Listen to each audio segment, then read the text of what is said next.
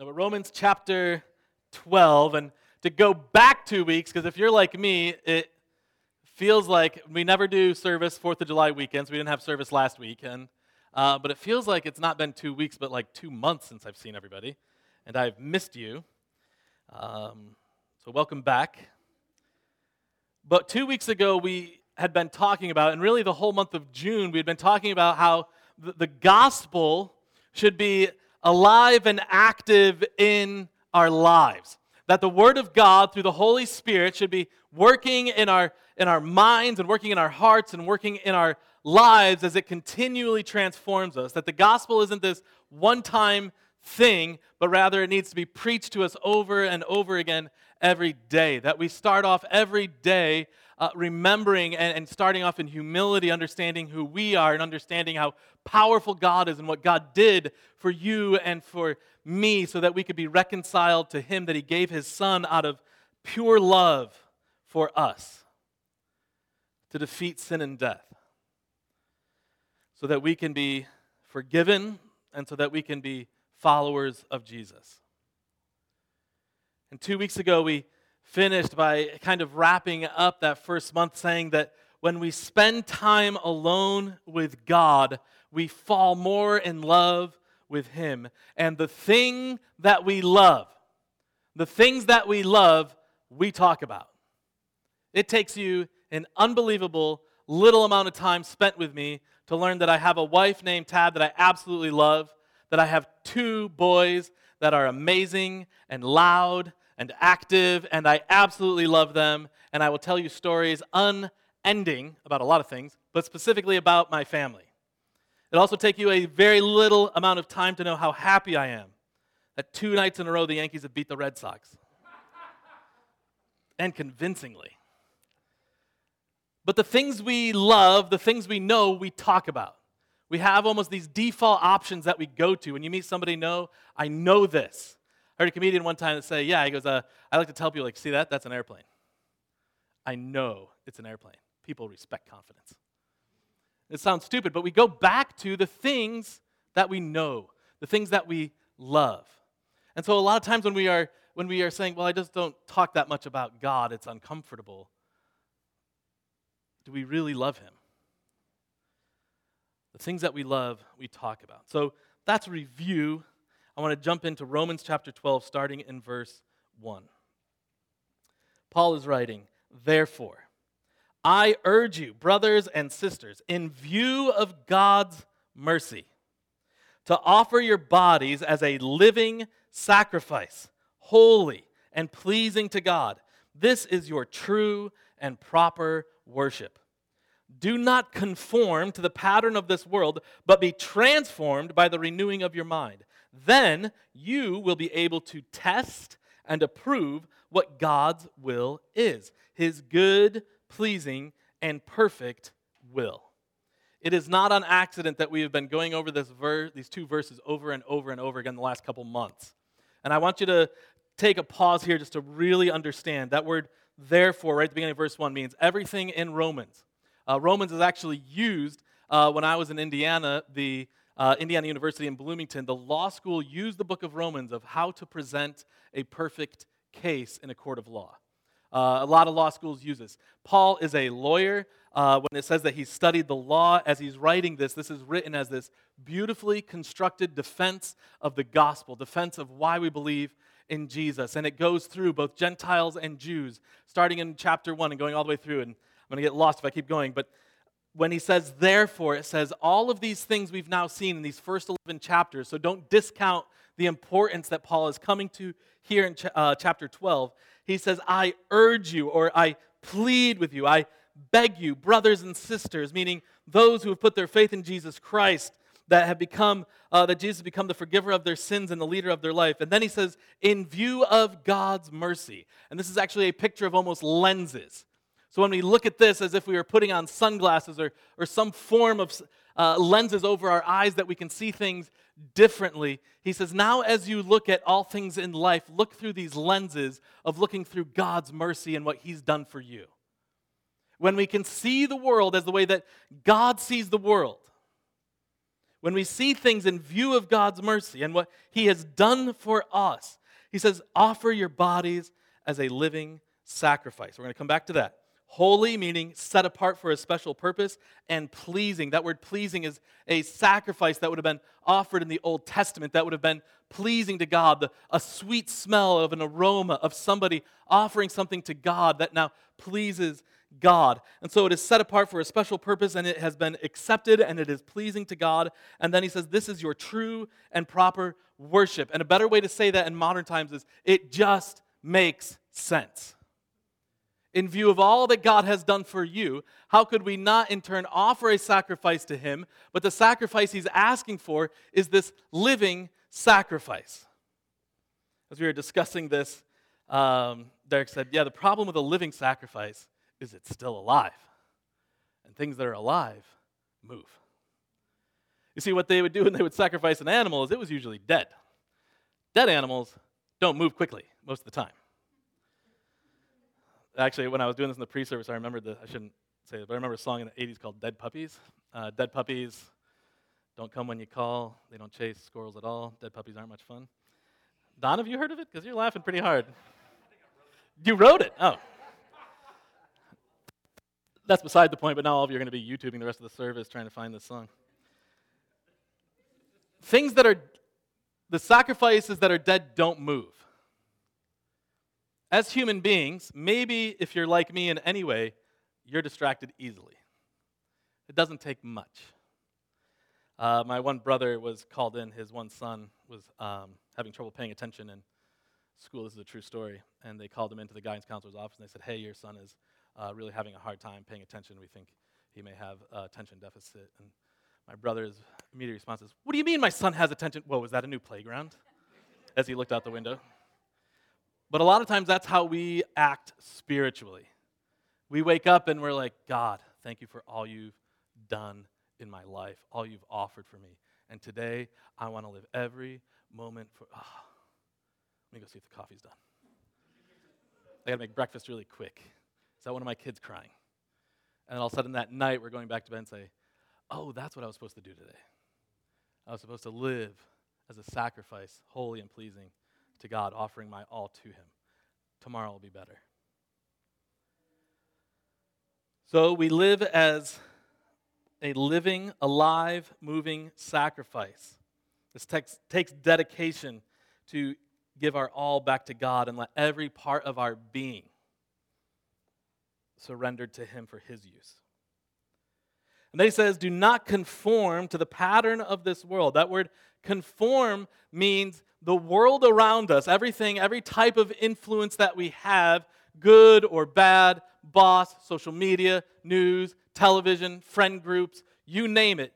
All of those things are working together to form us into how it wants us. They are conforming. He says, don't be conformed to the world. Don't be conformed to the world around you, but rather be transformed. And that transformation is the transformation work of God through the Holy Spirit in your heart and life. And it begins here. And it begins hearing the Word of God, studying the Word of God, listening to the Holy Spirit. And as your life begins to be transformed, the world around you starts to take notice. And now, instead of the outside pressures forming you into who it wants you to be, you are now representing Christ, and you are starting to change that circle of influence we call around you for God's glory, not your own. And so when we look at what we're going to be going through tonight, I want us to start thinking through how we compartmentalize our life, because we all do it. We all have these different compartments. When I go to church, this is Rob at church. When I go to work, let's say on the construction site, that's Rob at the construction site. When I'm home with my family, that's Rob at home with his family. When I'm with my extended family, that's Rob at that family. When I'm with my in-laws, that's Rob with my and we all have these different compartments, these different drawers that we put things in. Something happens, and our brain just automatically goes, oh, we file that under work. Oh, that we file under church. Oh, that we file under. And we do this every day in every aspect of life. And if you don't, chances are you'll be fired in a lot of cases. But the gospel is not compartmentalized. And so when we say, I have to live as a sacrifice, in a lot of ways we start to think about how do I add that drawer? Or how do I add something more to my life? My life is already so busy, I can't possibly add anything else to my life. And now I go to church and I'm going to get beat up with a Bible saying you got to do this and you got to do that. Life's too busy. I'll be back. So I want to talk tonight about what it means to live on mission. And this is actually what we're going to be going over the next 2 months. What does it mean to live on mission? Before we do that, I want to just look through, and please write these references down, go back through them. In fact, John, we didn't discuss this, but when at the end of the service tonight, we're going to be taking communion. I actually want to come back to this slide, or Joey, during communion.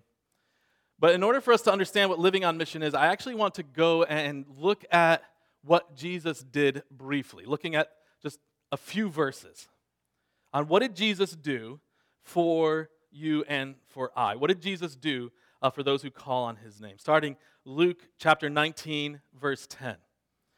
Tells us, for the Son of Man, meaning Jesus, came to seek and to save the lost. The Son of Man came to seek and to save the lost. Mark 10:45. For even the Son of Man, Jesus, did not come to be served, but to serve, and to give his life as the ransom for many. Galatians 1:4, Jesus gave himself for our sins to rescue us from this present evil age according to the will of God. 1 Timothy 1:15, Christ Jesus came into this world to save sinners. When we go back to Philippians chapter 2, we see he was in the throne room sitting at the right hand of God in heaven, in control of all things. And he gave that up to come to earth, to be disobeyed, to be mocked, to be murdered, to die, to take on your sins and my sins because he knew it had to happen and defeat death so that we could have a Savior. Christ Jesus came into this world to save you. Christ Jesus came into this world to save me. Titus 2:14, Jesus gave himself for us to redeem us from all wickedness and to purify for himself a people that are his very own, eager to do what is good. John Owen, who was a Puritan pastor and author in the 1600s, wrote, from these statements, talking about these verses, from these statements, it is clear that the purpose of Christ's death was to save people from sin, to deliver people from this evil world, to make people pure and holy, and to create people who do good works. Hope you're picking up that we were designed and created with purpose. And then to tie this up with 2 Corinthians chapter 5, starting in verse 16. Paul writes, so from now on we regard no one from a worldly point of view. Though we once regarded Christ in this way, we do so no longer. Therefore, if anyone is in Christ, the new creation has come. The old is gone, the new is here. All this is from God, who reconciled us to himself through Christ and gave us the ministry of reconciliation. That God was reconciling the world to himself in Christ, not counting people's sins against them. And he has committed to us the message of reconciliation. We are therefore Christ's ambassadors, as though God were making his appeal through us. We implore you on Christ's behalf, be reconciled to God. If you are here tonight and you have never made Jesus the forgiver of your sins and the leader of your life, that's my message to you. Be reconciled to God. God made him who had no sin to be sin for us, so that in him we might become the righteousness of God. As God's co-workers, we urge you not to receive God's grace in vain. For he says, in the time of my favor I heard you, and in the day of salvation I helped you. I tell you, now is the time of God's favor. Now is the day of salvation. So what does that mean for you and I? It means that you and I are ambassadors or representatives of this reconciliation. that you and I, who once all we could do is sin constantly and rebel constantly against God, are now brought in to God's family. We are told we are co-heirs with Jesus. Sinners like us. Means we are now representatives of reconciliation. That now we seek to have peace with the people around us. That we are now peacemakers. Blessed are the peacemakers, we read in Matthew 5. When we are making peace with human beings around us, when we are putting our bias aside and looking at love with our neighbors, that we are representing Christ. Why? Because we want people to know Him. How could we, sinners saved by grace, have something so great and not want to share it with everyone we come in contact with? So how do we transform those around us? I have great news. We don't. God does.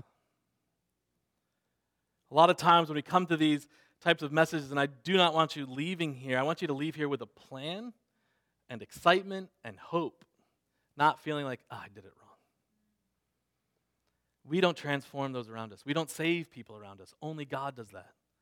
Only God, because of what Jesus did when He defeated sin and death, does that. We just represent Him, which is hard when we're doing it on our own power. When we rely on God and the Holy Spirit to work through us and transform us, we're just living out what we truly believe. Remember, 2 weeks ago we talked about these jars of clay. It says this treasure, meaning the gospel, meaning, if you would, the greatest product ever made, has been kept in these jars of clay. And it sounds nice to us. Today's equivalent of that is a styrofoam cup. This incredible treasure, this incredible product, if you will, has the worst marketing system I could think of. The marketing system is me. The marketing system is you. And that's how we're representing this treasure of the gospel, is through us. It doesn't make any earthly sense, but when we then continue to read that God does this to demonstrate His power, not ours. He does this to demonstrate how great He is, not how great we are. We, in turn, live our lives to point people and bring the glory to God, not ourselves. So when we start to going into this exercise, please understand, we are all on mission. It's what you and I were created to do. All those experiences that you've had in your life that just don't make sense and you can't believe they happened, and why did God allow me to go through this? All of those were done so that you could live on mission for God, representing the power of God and pointing other people to Him. When other people hear what you've been through and hear your story and say, how can you smile? How can you have joy? How could you forgive? And just say, because I've been forgiven. Because I've been loved. So just know that as we go through living on mission, we're not asking you, and I'll go over this again, to do something extra. We're just asking you to understand that it's what God created you to do, and God has sovereignly placed you where He wants you. He has sovereignly given you the neighbors. He has sovereignly put you wherever it is that you are. God put you there for a purpose. Whatever it is that is in your, what I call, circle of influence, God has put you there. The children that you have, God gave you. The spouse that you have, all of those things have been given to you by God for His glory. So you are exactly where you are and doing exactly what you are doing because God in His sovereignty said, I want you representing me here. You are doing these things for His glory, not your own. This takes a change of mindset. We have to change our mindset when we start to look at this. Pretend, if you will, that you have a friend. Some of you have to pretend. Just kidding, just kidding. I had way too much coffee. You have a friend, and all they do is complain about work. Complain about how everybody is out to get them. Everybody is just there to cause them problems, and everyone is trying to get them fired. And after a while, you're like, what kind of a place do you work at? This sounds like the worst place in the world. And so you go and you're like, hey, can I follow you to work one day? I just got to see this. And they're like, okay, but just be ready. You're going to see people trying to get me fired today. I was Like, all right. So you go, and it turns out they're a lifeguard. And as you're standing next to the lifeguard seat, you see a 3-year-old whose safety swim vest thing has come off, and they drop under the water. And your friend, the lifeguard, jumps in, runs over, grabs the 3-year-old, pulls him up. He's okay. It wasn't that long. Hands him to the mom. The mom is so happy. He comes out of the pool, and he walks by and says, the 3-year-old just tried to get me fired. Can you believe that? You're insane. That 3-year-old wasn't targeting you. A 3-year-old didn't have it out for you and woke up this morning and said, Mom, I need my diaper changed, and I'm getting Clay fired. That lifeguard, I don't like the way he looks at me. He told me to stop running last week. It's insane. But a lot of times that's how we view our life. God has placed us as a lifeguard exactly where he wants us. And the person that's causing you the most problems is the person that is begging for help. They're begging for a better way. They're not after you. Ephesians 6 tells us that our fight isn't against flesh and blood. Satan is always trying to distract you and get you to see things. I'm convinced that the reason that Paul could be beaten so many times and not be upset or fight back is because he knew they're just doing what Satan wants them to do. My fight isn't with them. So when we go into these different locations, please understand you are a lifeguard that was put there to rescue people, to point them the way of safety, to point them to the way of life. Charles Spurgeon said, every Christian is either a missionary or an imposter. Every Christian is either a missionary or an imposter. Unfortunately, we can get in this mindset of, oh, I don't have to do that. I give money to this missionary in Africa. He does that. Oh, I don't have to do that in my community. I give money at church, and my church staff does that, or my pastor does that. I don't have to do that. That's a lot. I already got a busy life. Every Christian is either a missionary or an imposter. All right, we've come to our worksheet. If you would, hopefully you see that it's set up like this. We included the quote as well. And we've heard us say we are representatives of everywhere where we live, learn, work, and play. That should cover just about every aspect of your life, some more than others, depending on where you are in life. So here's what I want to do. I actually want you, this is where you take out your pen, and we're going to walk through a couple of these, and then I'm actually going to give you time to start going through these. So everybody, hands up, pens up. I got to see, I'm serious. I want to make sure everybody's actually doing this. It's annoying when you don't. And we spend a lot of time and effort. Just kidding. But seriously, this is just a start. We are going to be going back over this again in 2 weeks. And so it's important you do this, but it's a conversation piece. This is a take-home worksheet, if you will. But here's how I want you to think about this, going back to that God has specifically designed you, created you, sovereignly placed you everywhere where you live, learn, work, and play. Instead of saying that living out the gospel is now something extra I have to add, instead it is being a living sacrifice in all of these areas. So Tab and I have been working through this for about 2 weeks because we made it up and we could, so we're cheating. But to kind of walk through, hopefully this changes a mindset of how you view these things. So where do I live? I live in my house. Currently, my house is occupied by my wife and myself, and as far as I know, there's 2 human beings who have not met Jesus yet in my house. I don't believe that they are of an age where they can properly make that decision, but I do believe that they watch everything Tab and I do. And they say everything Tab and I say. They're 5 and 2 for those of you that don't know them. Tab and I are discipling them. Discipleship starts with them. Their introduction into what it means to know Jesus is Tab and I. That's a lot of responsibility because they don't know Jesus yet. Tab and I are teaching them how to interact as a husband and wife. We're teaching them how to eventually raise their children, if that's what God has for them. They're watching everything we do. They're watching, and especially as a pastor, growing up in a pastor's home myself, they're watching how much time do I actually spend in God's Word before I go and tell a bunch of people to spend time in God's Word. How much time do I spend in prayer before I go and tell a bunch of people, hey, are you spending time praying? They're unbelievably accountability. It's impacting their entire lives, and they don't know Christ yet. So it starts in my house. So write down your address under live, because you all live at that address. Secondly, the neighborhood that I live in. I live very far away in Quail Arbor, and I'm not sure if it's Quail Arbor 5 or Quail Arbor V, but it is literally right here. You take a right and another right into that neighborhood. That is a mission field that God placed us a little over a year ago. And we are extremely fortunate because God placed us in a mission field with other missionaries. So in that neighborhood is us, the Haigs live there, Jasmine lives there, the Tiepos live there, and so we have an army. But also we know other people in the neighborhood who go to other churches who know and love Jesus. And so what does it look like for us to just start coming together as neighbors and say, hey, what can we do?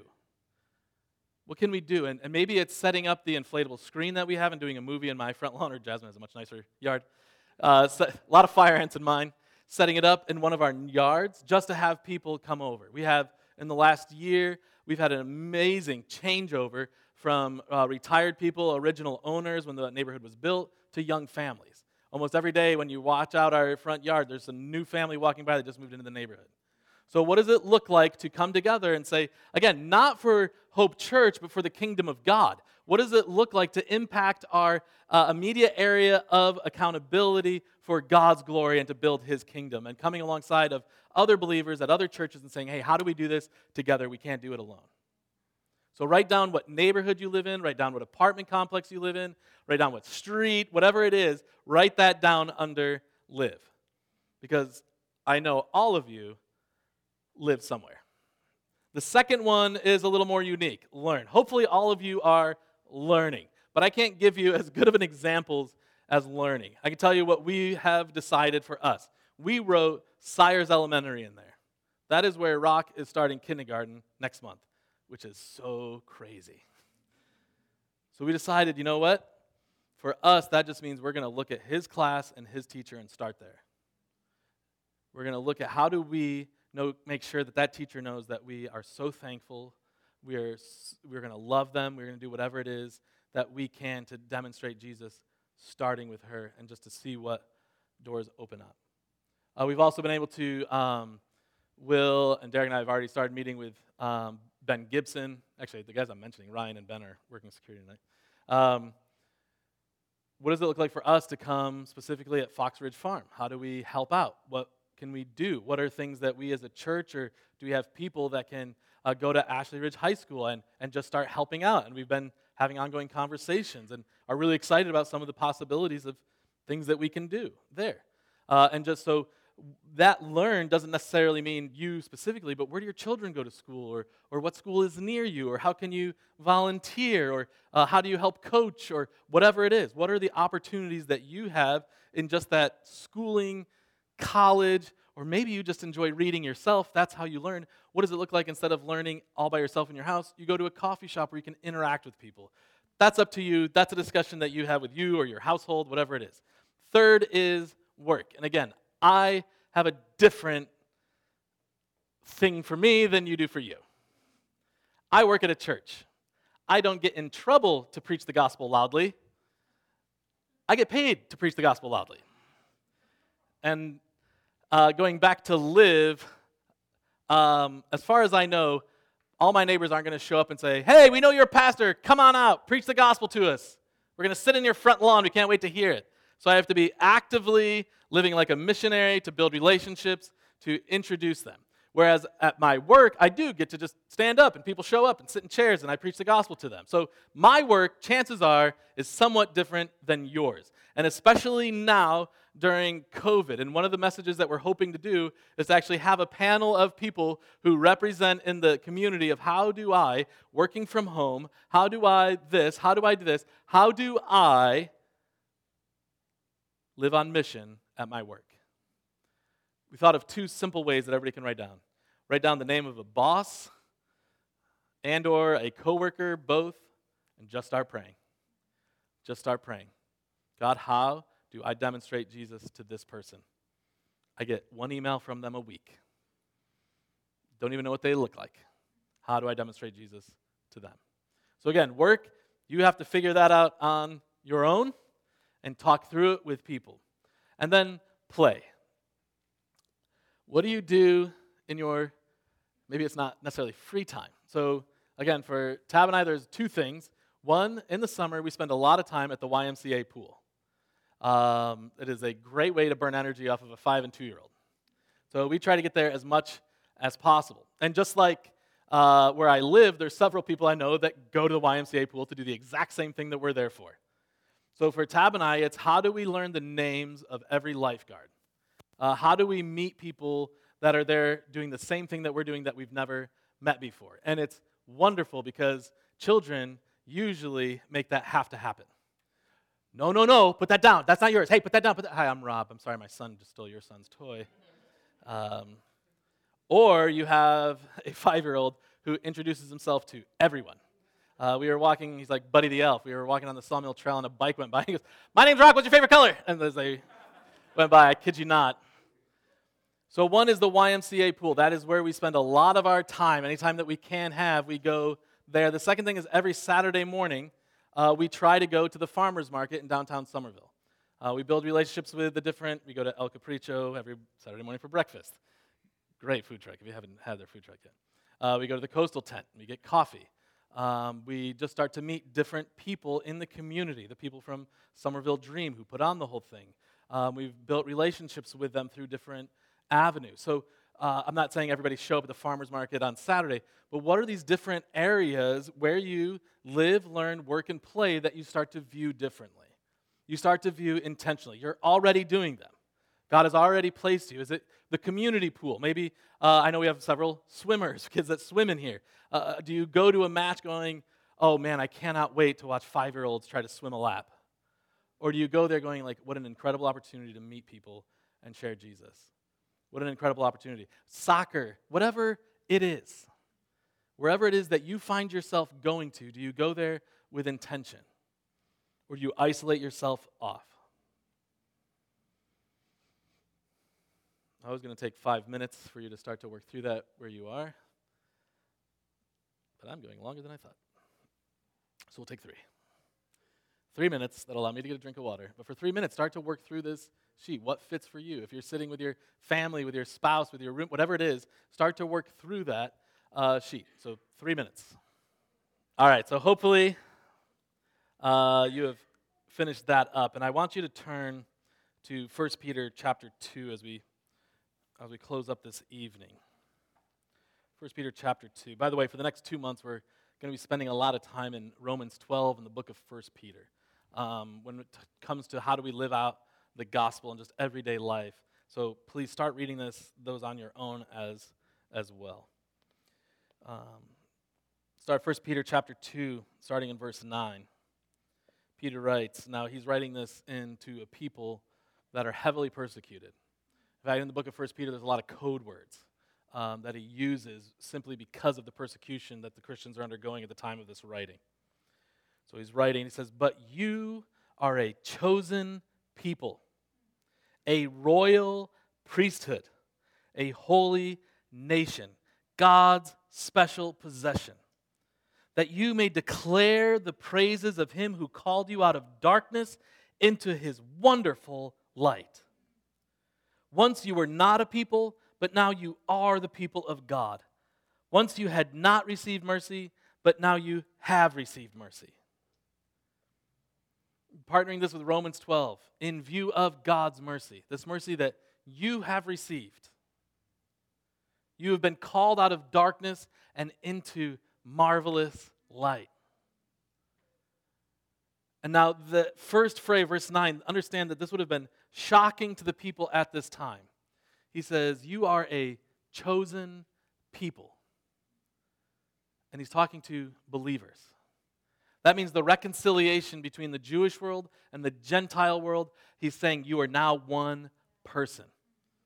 Race, no longer in God's eyes, race, nation of origin, all of those things, they have all come together because you now are a chosen people, God's people. The Jews would have been furious. How dare you say that Gentiles are a chosen person? The Roman citizens would have said, no, I am not on the same class as slaves. So that phrase, that very first phrase, you all are a chosen people. Or I guess down here they say y'all. Y'all are a chosen people. First, incredible. For us, we don't think of that. You are a chosen people. Yes, I am. Got that right. But at this time, saying that all of you are a chosen people would have been shocking. The second shocking statement he says is, you are a royal priesthood, a kingly representative of God. You are all prince and princesses in God's kingdom, co-heirs with Jesus. At that time, and even now, a priest is somebody that is put on a pedestal. They represent God. You cannot. You are just a people. You have to come to me. At this time, the Jewish people, the priests or the Levites were the upper echelon. They're the ones that did everything in the temple. But now, Christians, a slave is walking into a home church, and he has just as much right to be there. He has just as much right to be called a saint. He has just as much right to be called part of this royal priesthood as anybody, no matter how much money they have. Second shocking statement. Chosen people, a royal priesthood, that everyone has access to God, that everyone is a minister to the gospel. Understand what that means. That means that you and I both have the same calling. You don't just go to church and hope the pastor and hope the staff does it all because you're busy. We all have the same calling to be ambassadors of reconciliation everywhere that we go. And then third, he says a holy nation. That nation, this would have been shocking to those who are so proud of their Roman citizenship. They would have been so proud whenever they talk about, well, I am, and they say their name and they say where they're from. I am Paul of Tarsus. Or Saul of Tarsus. That means he has this name. He's part of the Benjamin, and he's named Saul after Benjamin, the tribe of Benjamin. That is a big deal. The first king of Israel was from the tribe of Benjamin. And then as he's going through in Philippians, and he's going through all of his credentials, if you will, he is a Roman citizen. That sets him apart. Now he's set apart in both Jewish and Roman. And he goes through all of his credentials, and he says, but it is all as, and the Greek word is skubala, which is in modern day Greek a swear word. We say it's all as garbage. He was using much stronger language than that. So he says, now you are a holy nation. There was a huge sense of nationalism if you were of Rome. And so to say that this is a nation that is set apart for God and God alone, shocking statement. So understand, when we look at we are on mission, that everyone here is a chosen people. You are chosen by God. All of you here are part of this royal priesthood to be this ambassador of reconciliation, ambassador of the gospel of God, and that we are a holy nation. That our allegiance isn't to a man-made kingdom. Our allegiance is to God.